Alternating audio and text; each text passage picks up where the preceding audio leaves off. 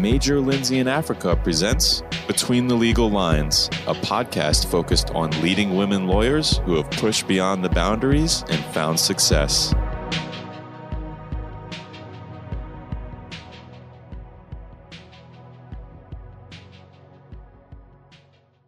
Welcome to Between the Legal Lines. My name is Andrea Bricca and I am your host. This podcast is a series of monthly interviews where we explore how women, who happen to also be both executives and lawyers, navigate the boundaries placed upon them due to their roles and their demographic. These women have found success despite those sometimes very narrowly drawn lines that govern what is acceptable and what is not. And each month we hear a new story from a different woman about what that's like. Joining me today is Jane Wasman. Jane has held high-level legal and business roles in the biopharma industry and currently serves on 4 corporate boards, including serving as chair of the board of Cellus Life Sciences. Jane, welcome to Between the Legal Lines, and thank you so much for joining me today.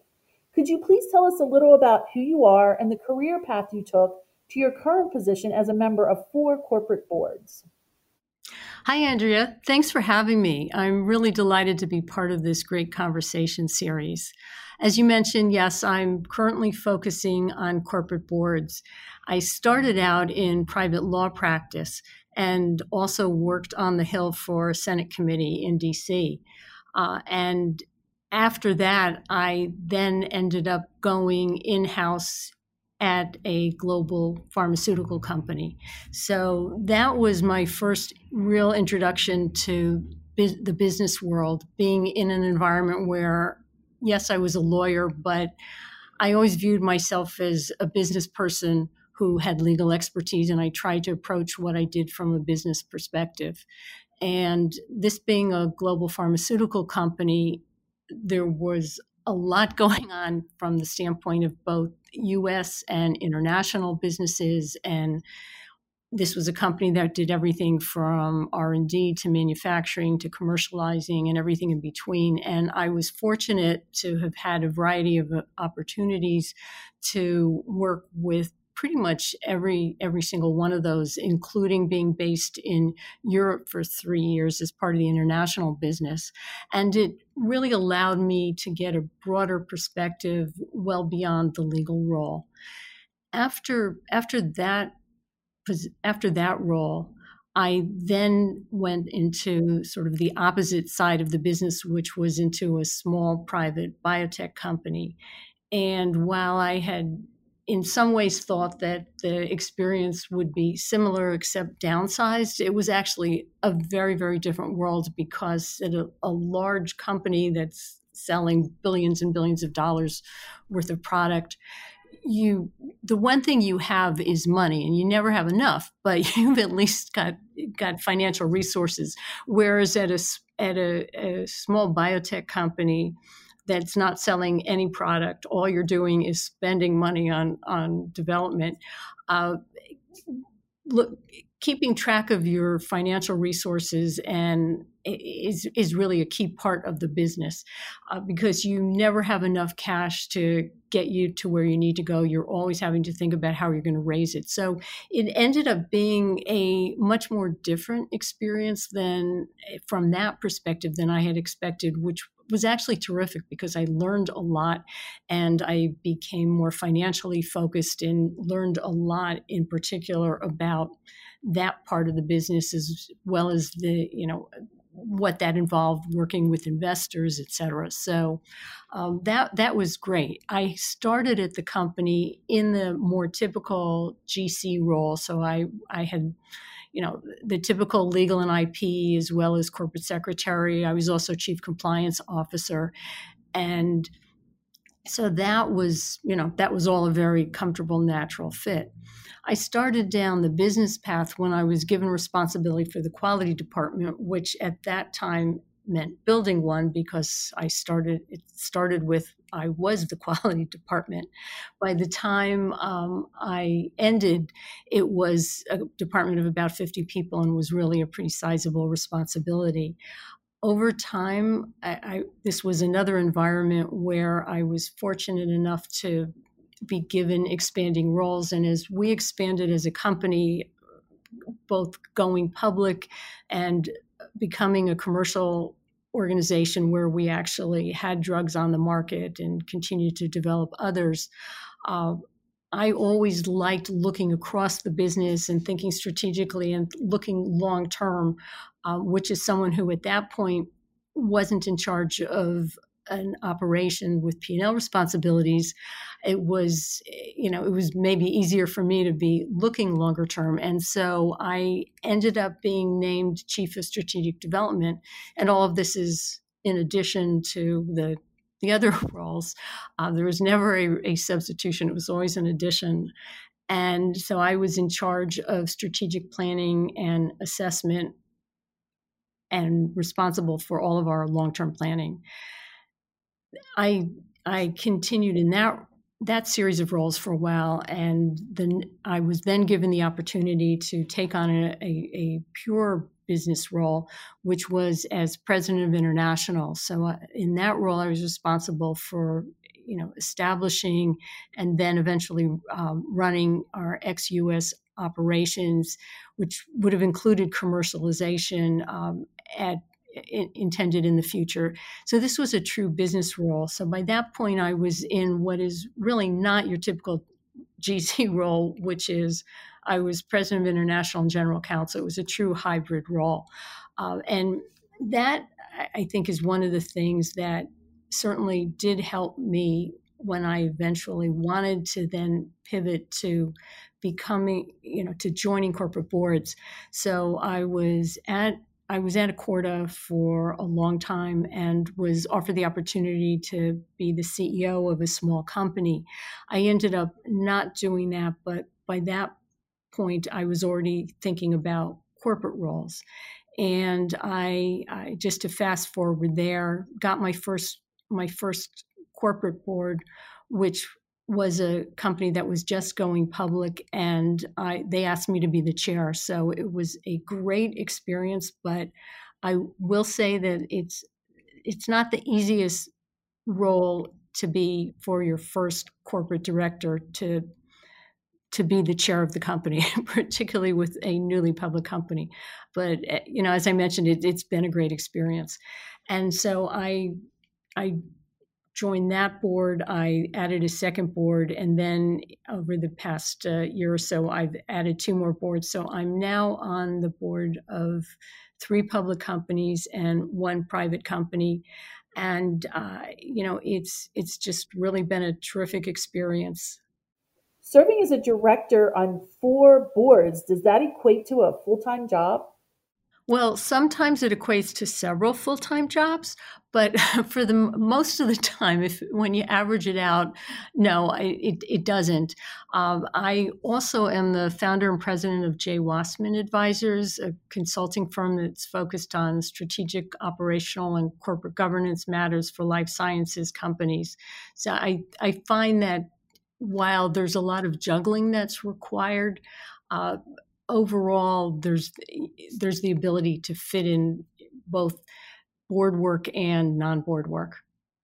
Has any one person been particularly helpful in your career? None of us get to where we are by ourselves or simply on the strength of our own capabilities. I can't say that there was one person in particular. Certainly along the way, I have had support that I've been greatly appreciative of. I've learned a lot from, my managers, peers, collaborators, et cetera. You can't succeed without that. But I wouldn't say that I had a specific mentor. What about being a GC did or didn't prepare you for being a member of a corporate board, particularly compared to the business roles that you held? I would say that, it's ironic because when people look at who's qualified to be on a board or not qualified to be on a board, unfortunately, the legal position actually isn't the most popular position to be coming from. And I think it has something to do with some of the lawyer stereotypes, lawyers being too risk adverse or lawyers just being lawyers. Unfortunately, we know what the stereotypes are, but it's ironic because I think, frankly, my role as corporate secretary prepared me very well, and even more than my business roles, really, for being on a board, because you get to see how boards operate. You see the types of issues they face. You see the questions that they do ask and the questions that they don't ask. You know what board committees do. You learn about corporate governance, and all of that is very valuable. In the GC role, I, like many GCs, have been heavily involved in business development and doing deals. I've dealt with activist shareholders. I've dealt with just a range of issues that are some of the most important issues that boards face. So I think that being in the GC role really prepared me very well for being on a board. Having said that, I certainly learned a lot in my business roles, and in particular at Accordo, one of the roles that I picked up along the way was Chief of Strategic Development. And I was always interested in strategy, and that was a role that put me in charge of long-term planning and development of strategic plans for the company. That's certainly something that's very important when you're on a board, the ability to think strategically, to think broadly and bring a broad perspective. So, and to have sort of a more business-oriented focus for what the board is doing. So those were some things that I think did prepare me well for being on a board. I will say that although I felt very comfortable when I joined my first board, what I really did not appreciate, and I think is hard to appreciate until you're on a board, is just the nature of the fact that you're meeting, let's say, 4 times a year is average for boards, with having maybe calls in between for committees, meetings, etc. So while boards may from the outside look like they're a team, the team is the board, just you have a management team, you have other teams. But in fact, it's not really the same, because you don't spend that kind of time together, and also because this is not your full-time focus. You may only be on one board, but then you may well have a day job, or you may be on multiple boards. And so the assumption that this is going to be one tight, cohesive team, that's often not the case. And I notice on the boards that I'm on, they vary in terms of boards that have been through a series of crises tend to bond in ways that boards of companies that have been fortunate enough not to have a series of crises, you haven't been through that kind of in the trenches bonding experience. So I think that's really hard to appreciate until you have gone through that on boards. Talk to me a little bit about, if you can, just the role of women on boards. There's just an increase in this diversity on boards. As a woman on a board, on several boards, what do you see a role that women can play on these boards that have typically been men? Well, I don't think it's in particular a woman's role, but I do think that there is, and what women bring to most boards now is diversity, because as we all know, the statistics are that most boards have at most one woman. Some have more, but most don't, and some don't have any. So I think that it's the same thing that any kind of diversity brings to any kind of discussion. You bring different perspectives, maybe different ways of looking at things. And I mean, I always feel that in the boards that I'm on, that I'm certainly not filling a woman's seat, and I don't believe that I can or should or do bring a so-called woman's perspective to things. I think one of the boards I joined where have been the first woman, and I'm still the only woman on the board. I think people were wondering if that was how I was going to behave. I think maybe they thought I'd want pink napkins at dinner or something. But you know, and they've figured out that no, that's not actually what I'm doing. But I think what happens is that just by virtue of being a person who has different networks and have different perspectives and just been in different worlds that and have different kinds of experiences, that you're bringing something new to the table. And I think that that's always important. I think the statistics show that companies that have more diverse boards do better as a business. So I think it's an important role that women can play to help diversify boards. And as a board member, what advice would you give to general counsels regarding their interactions with boards? You've been on both sides now. Being the board member, what are your thoughts? Well, a few things. I mean, one, and I could say be prepared, and not to stereotype, but women GCs are going to be prepared when they walk into board meetings. And in fairness, so will most men GCs as well. But things that I've learned on being on both sides of this are to be straightforward. Don't sugarcoat what you're saying. Don't hide bad news, or you're going to lose credibility. And once you lose credibility, it will be very hard to get it back. And that's true for anybody who's presenting in front of a board. But there were different expectations based on the stereotypes. In other words, when the marketing department comes in, there will usually be jokes about, okay, so if you're telling me you're going to do 20 million in sales, does that mean you're really thinking you're going to do 100 million? The under promise, over deliver. People don't expect that from the lawyers.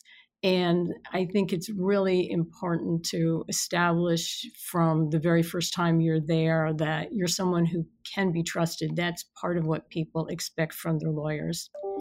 Another thing that I would say is to be concise.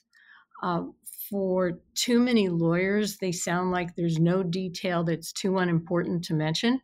And you can see the eyes of your directors glazing over as you get into aspects of it that are just more than it's TMI. It's more than they need to know or want to know.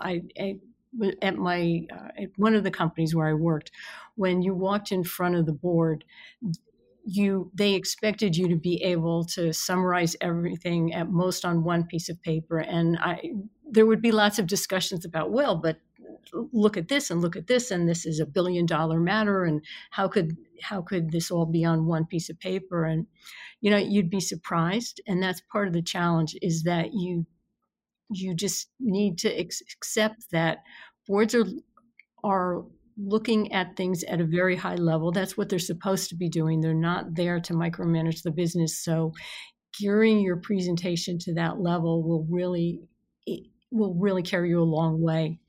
And then the last thing that I've learned, particularly now that I've been on a board, is to not assume that the board does or even should remember what you've previously told them. And I know when you're part of management, it's interesting because you'll raise something and one of the directors will ask about something, and it was something that they were, you've told them before. And sometimes there's an assumption of, well, gee, have they really been paying attention, or are they really that competent? But you have to remember, they're not living the company the way you're living the company. They come in and then they're gone for 3 months, and they may be on the boards of several different companies, or they may have their own full-time day job. And directors are not in a position to remember every single detail the way the management team is expected to know it. So keep that in mind, because what you want to do is make it easy for the board. You don't want the board to have to struggle to figure out what you're saying. And so not assuming that they're going to remember every single thing from the past it will serve you well. Very interesting. I think the perspective from both sides, people will want to hear about that. Between the Legal Lines originated because of the boundaries, often real, sometimes implied, placed upon women executives in the workplace. What type of restraints have you seen or experienced in your career because you are a woman, or have you placed any upon yourself? I don't think I've placed restraints on myself. Coming up in my career, I always believed that in meritocracy, and I felt that that's how I personally could compete and succeed. And even though there were a lot of situations where, especially as I became more senior, I was often the only woman in the room, I always felt that I was treated fairly. Now, looking back, it's clear that there were networks that I and the other women were excluded from, the sort of informal networks that give men better connections and relationships, which, as we all know, are advantages in business. And, I remember, at one company where there was a golf tournament and it was only men. And there weren't very many women who played golf. And I think that was just the assumption of, well, women aren't playing, so they didn't think of inviting them. And, people sort of shrugged it off as, oh, it's just a golf tournament. But it's not just a golf tournament, and it's a way to spend the day networking and building relationships with other executives that it's a disadvantage if you're not there. Ironically, when I first started really seeing more of an impact of being a woman was really when I became interested in joining a board. And it was ironic in the sense that I was now sort of a very senior person and in a position where I felt I was qualified to be on a board. And yet that's when I, like so many other women, started hearing things like, would love to have you on the board. You've got great qualifications, but we're looking for someone who has prior board experience. And there's no question that that is something that women hear 100 times more often than men hear it. Men, frankly, don't hear that very much at all. And while that has been changing, in part because there are laws that now require, in some states, women boards to have a certain number of women on their boards, so they're having to bring on women, and I see it on boards that I'm on where there's more of an openness to consider women who have no prior board experience.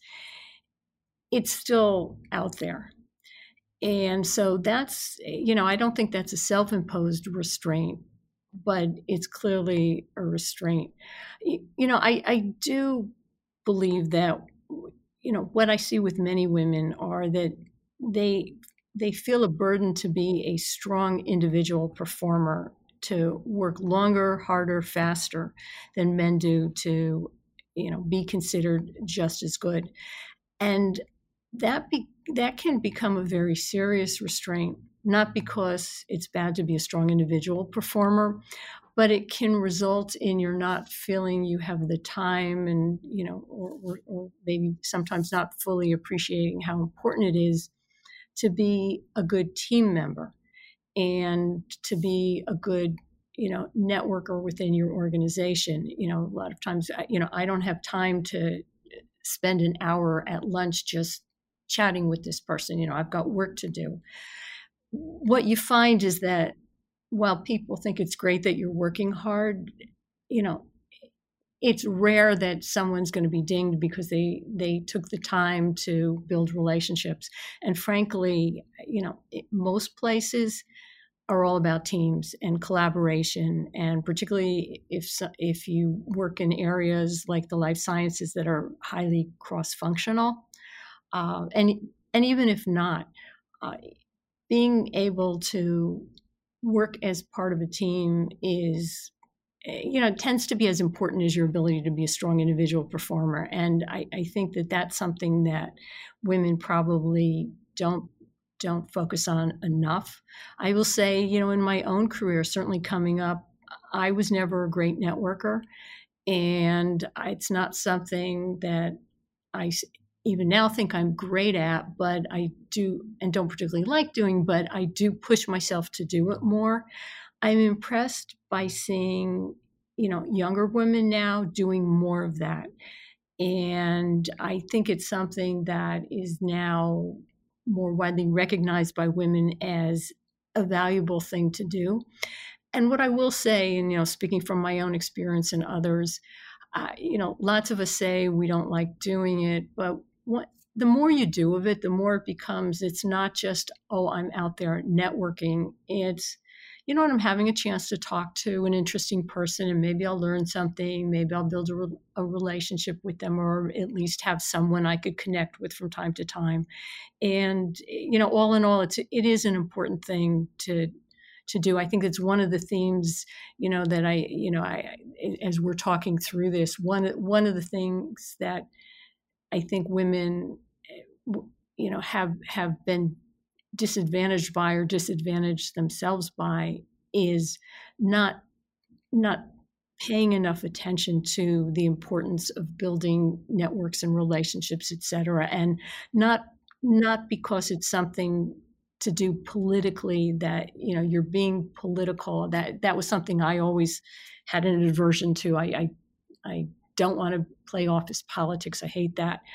This isn't what this is about. This is really about recognizing that you're not an N of one in this company. And if you are, then you're not going to get anywhere.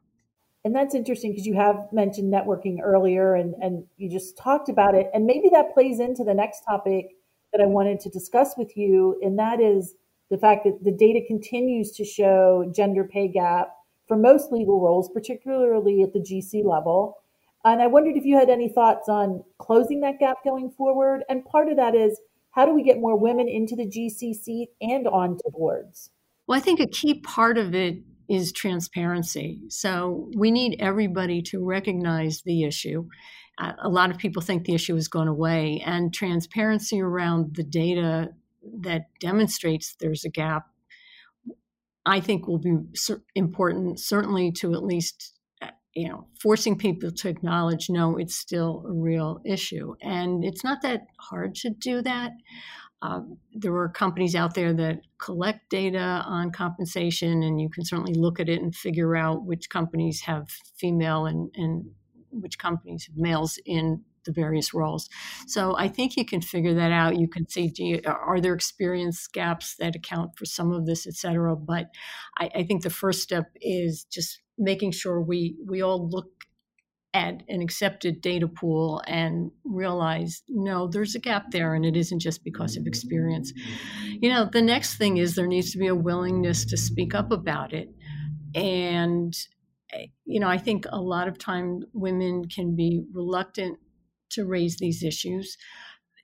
Some of this is on the women themselves, and we know that it's more than just a stereotype, unfortunately, but that men tend to be more confident in issues around compensation for themselves and in asking for raises or asking for higher salaries, et cetera. And I think some of that, just as women, we need to own that for ourselves and be willing to speak up for ourselves.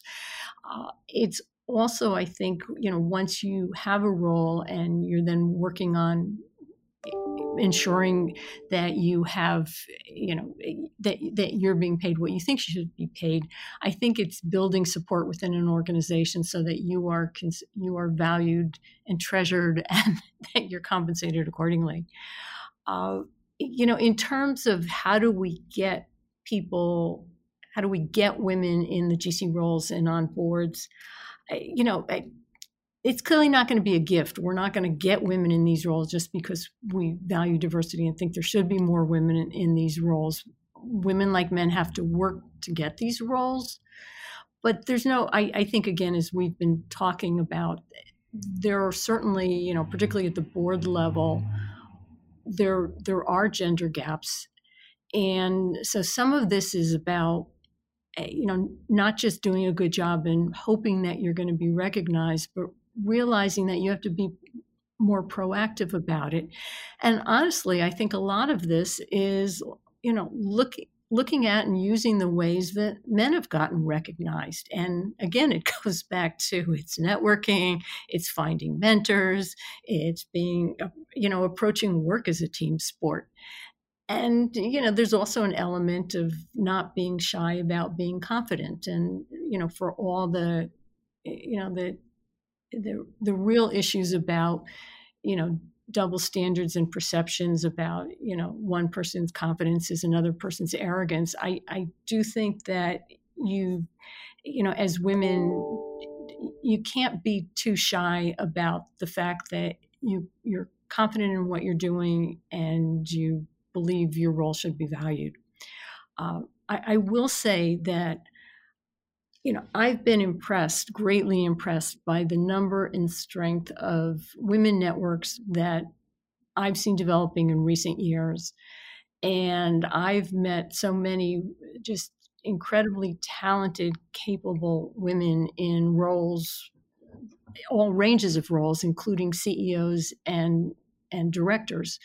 And to the extent that you can tap into or even build, a network of your own, they're invaluable for reality checks, for when I'm going through this, have you been through that? What have you seen? Benchmarking advice, but also to get opportunities, because these are women who, they're on boards, they hear about other boards, or they're CEOs or GCs or whatever role you're looking for. There's some great networks of women GCs. And one of the things I've been so impressed by is their generosity in sending out to the group, hey, this role is open. If anybody's interested, I'm happy to, make an introduction for you, et cetera. So I think all of these are all things that help. And I also, don't minimize the impact of, for example, the California law that's requiring companies to have a certain number of women on boards. To be honest, I don't like the idea that we should have to legislate the, diversity on boards. But, unfortunately, certainly in California, it's neat. That push has been helpful. And I think that even without it being legislated in other states, we are seeing more and more companies and industries saying that, you have to have diversity on boards. And as we know, NASDAQ is proposing that companies have to have certain diversity on boards to be listed. So if that becomes a requirement, automatically you're going to see more diversity on boards. I think it's very interesting what you said about hearing about opportunities and sharing them with others, because even as a recruiter, I'm surprised by the number of times where people can't think of anybody else. And I think that goes back to the networking. If you have a network, if you hear about an opportunity, you're going to know somebody that you can recommend for that. And that would play a huge role, as you said. I appreciate that. Yeah. And I think if I could just add to that, I think if you think your next role is a GC, or you are a GC, or your next role is a board role, you're already an experienced senior person, which means you're in a position to help other women. And, I have to say that, one of the most satisfying things that I find at this point in my career is the ability to help others get to, where I've been and beyond where I've been. And I think it's a great thing to do, whether it's being a mentor or whether it's just reaching out to people, or when people reach out to you to, you'd be surprised how much a half-hour conversation can help someone and how much they appreciate it.